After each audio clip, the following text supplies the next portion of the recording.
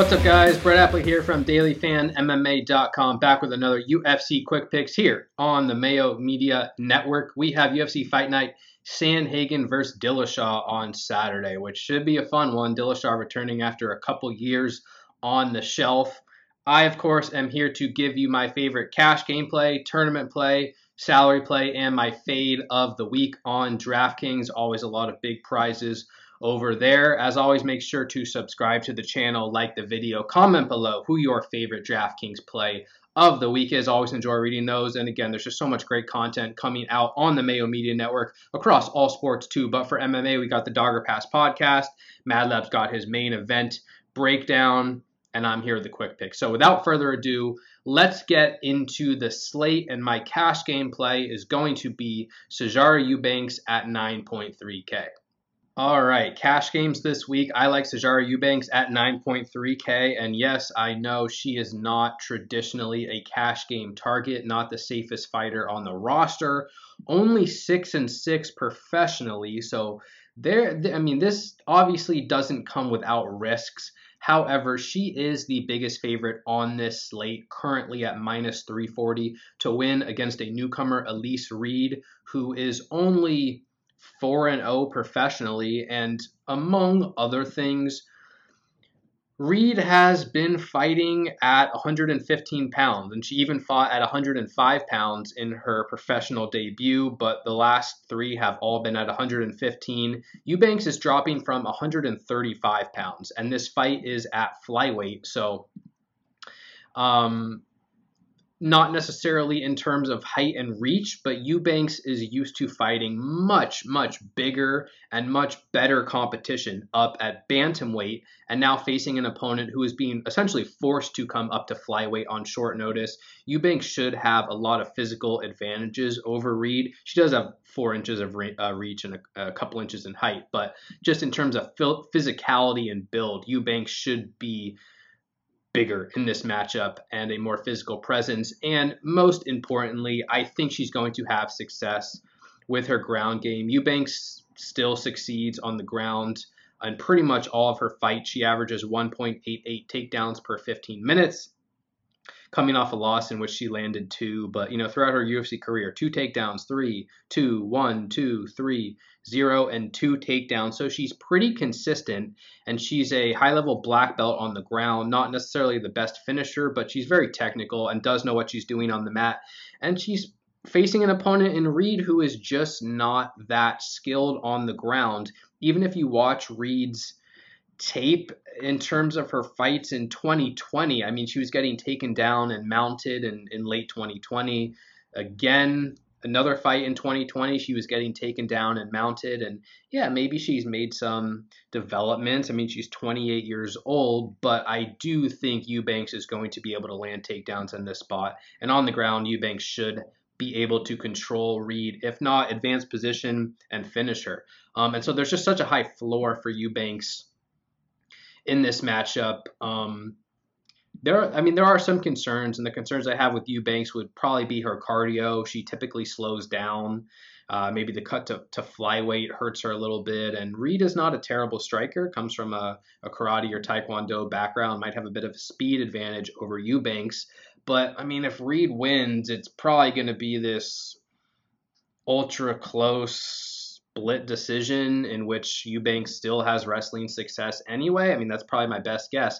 But I do think more likely than not, Eubanks controls this fight. She might even have success on the feet as well. She lands strikes at a pretty high rate, 4.52 per minute. She just has a lot of grappling potential here. And as the biggest favorite on this entire slate, at 340, I do think she's a solid cash game play. Even at plus 160 inside the distance, that's unusually high for Eubanks. So I think she is a strong play in all formats, even in tournaments. I don't know that you have to pay up on this slate in tournaments. There's going to be a lot of action in that upper 8K range, lower 9K range, but I do think Eubanks is among the safest options on this card. Add in her grappling style, which scores well on DraftKings, and she will be my cash game play of the week at 9.3K.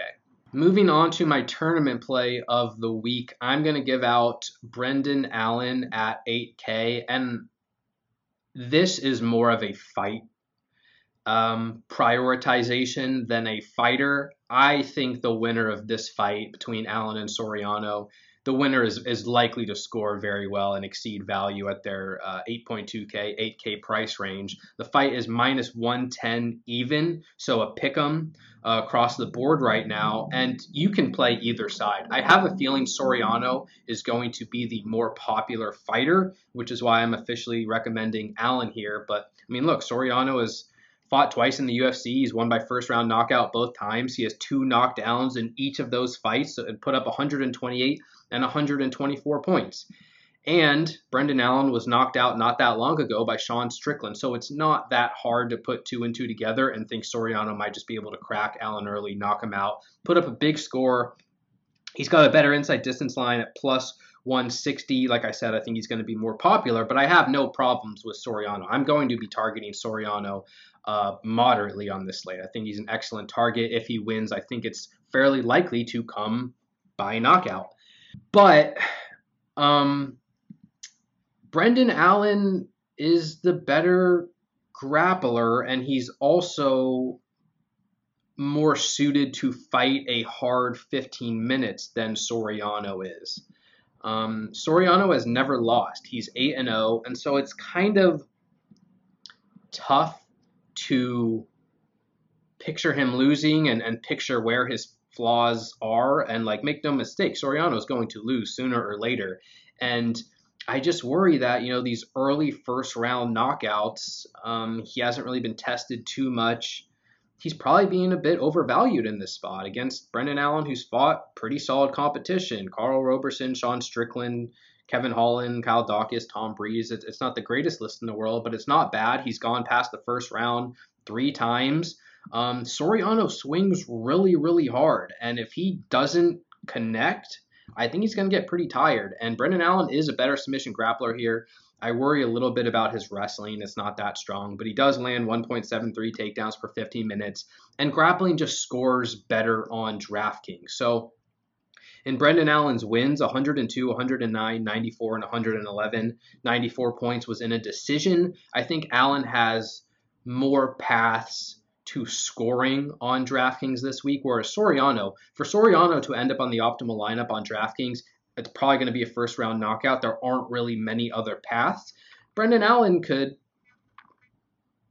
win in the first round by submission. He could win by third round by submission. He could win by decision. It's generally going to come from grappling regardless, and I just think that gives him such a higher floor and ceiling at potentially a lower ownership. And it's not like his inside distance line's that bad. It's plus 180, plus 170 that I'm seeing right now. So Brendan Allen has a good chance to finish this fight as well. And I think he's much, much safer if he wins this fight. He's very, very likely to exceed value and compete with the optimal lineup, whereas Soriano's path to the optimal lineup is much more limited. Like I said, this is one of my favorite tournament fights on the slate. Considering the pricing, the winner is very likely to exceed value. I think Soriano is going to be more popular, but I'll be a bit heavier on the grappler in Brendan Allen there at 8K. Moving on to my salary play of the week. This is another one of my favorite fights to target in tournaments. It's going to be Darren Elkins at 7.6K taking on Darrick Minner. Elkins is a plus 135 underdog currently, and I am definitely scared by his health, I guess is the right answer. He's fought 35 times professionally, and he takes so much damage, man. So I think the wheels are going to fall off pretty soon, which is probably why he's an underdog. I think a lot of people see the same thing. And if Darrick Minner wins this fight, I think it's gonna come inside the distance. Minner is a finisher. He's extremely aggressive. He blows his load and either wins early or loses generally inside the distance. I'll pull up the numbers officially. Minner's 26-11 professionally. Of those 26 wins, 22 have come by submission, 1 by knockout, only 3 decisions. And of his 11 losses, he's been submitted 8 times and he's been knocked out twice. So he's only gone to decision and a loss once. And he is actually coming off a decision win against Charles Rosa, but he was just able to take Rosa down and lay on him. And Rosa's really a terrible wrestler. I don't think Elkins is going to lose in that same style. Elkins is a better wrestler than Darrick Minner. He's also bigger than Darrick Minner. Yeah, he might get taken down early. He might get submitted early. He might get knocked out early. I think that's very possible, and that's why I like Minner in tournaments.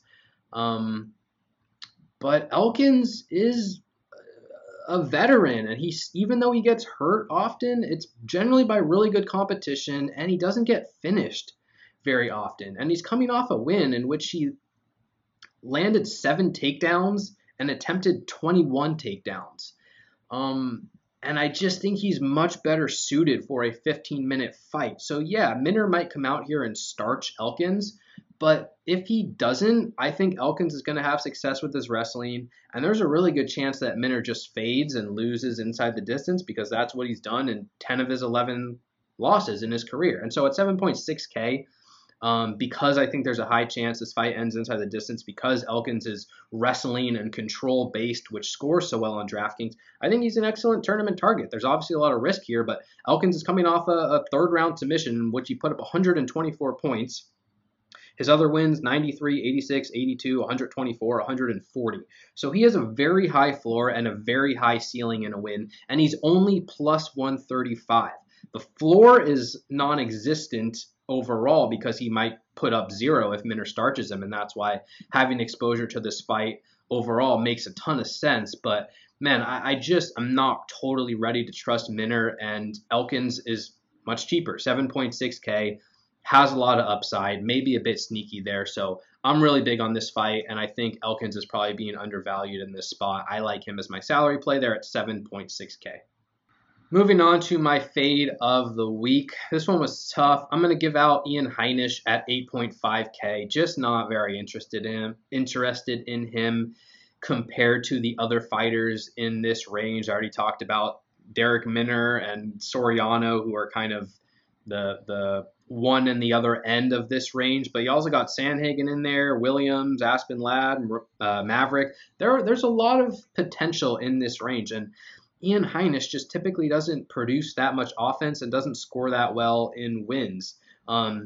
His most recent win, he put up 109 points. That was a first-round knockout. So yeah, if he can reproduce a first-round knockout, obviously he's going to score well. His other 2 wins, 67 and 77 points. And at 8.5K, I mean, he's averaging 1.13 takedowns per 15 minutes. That's not a high rate. 3.28 significant strikes per minute. He's very tough, and I appreciate that about him. But 58 strikes, 53 strikes, 20 strikes, 27 strikes in his last 4 fights. There's just not that much offensive production here. He has some grappling potential. Imavov can be taken down. That's probably where Heinisch is most likely to succeed.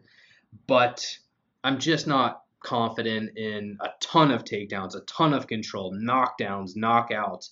And Heinisch is plus 345 inside the distance, which is not a very strong number. I don't think it's impossible that he scores well, obviously, but there are just so many other fighters priced above the mid-range that I have to prioritize on this slate. Some who can grapple, like we've already talked about, Eubanks. I already mentioned several other fighters in this range. Adrian Yanez is going to be chalk at 9K. So Heinisch falls so far low on the priority list for me because of his lack of offensive production, because of his lack of finishing potential, that I'm just not going to get around to him much with a limited number of lineups. So Ian Heinisch there at 8.5K, not my favorite option. He's going to be my fade of the week.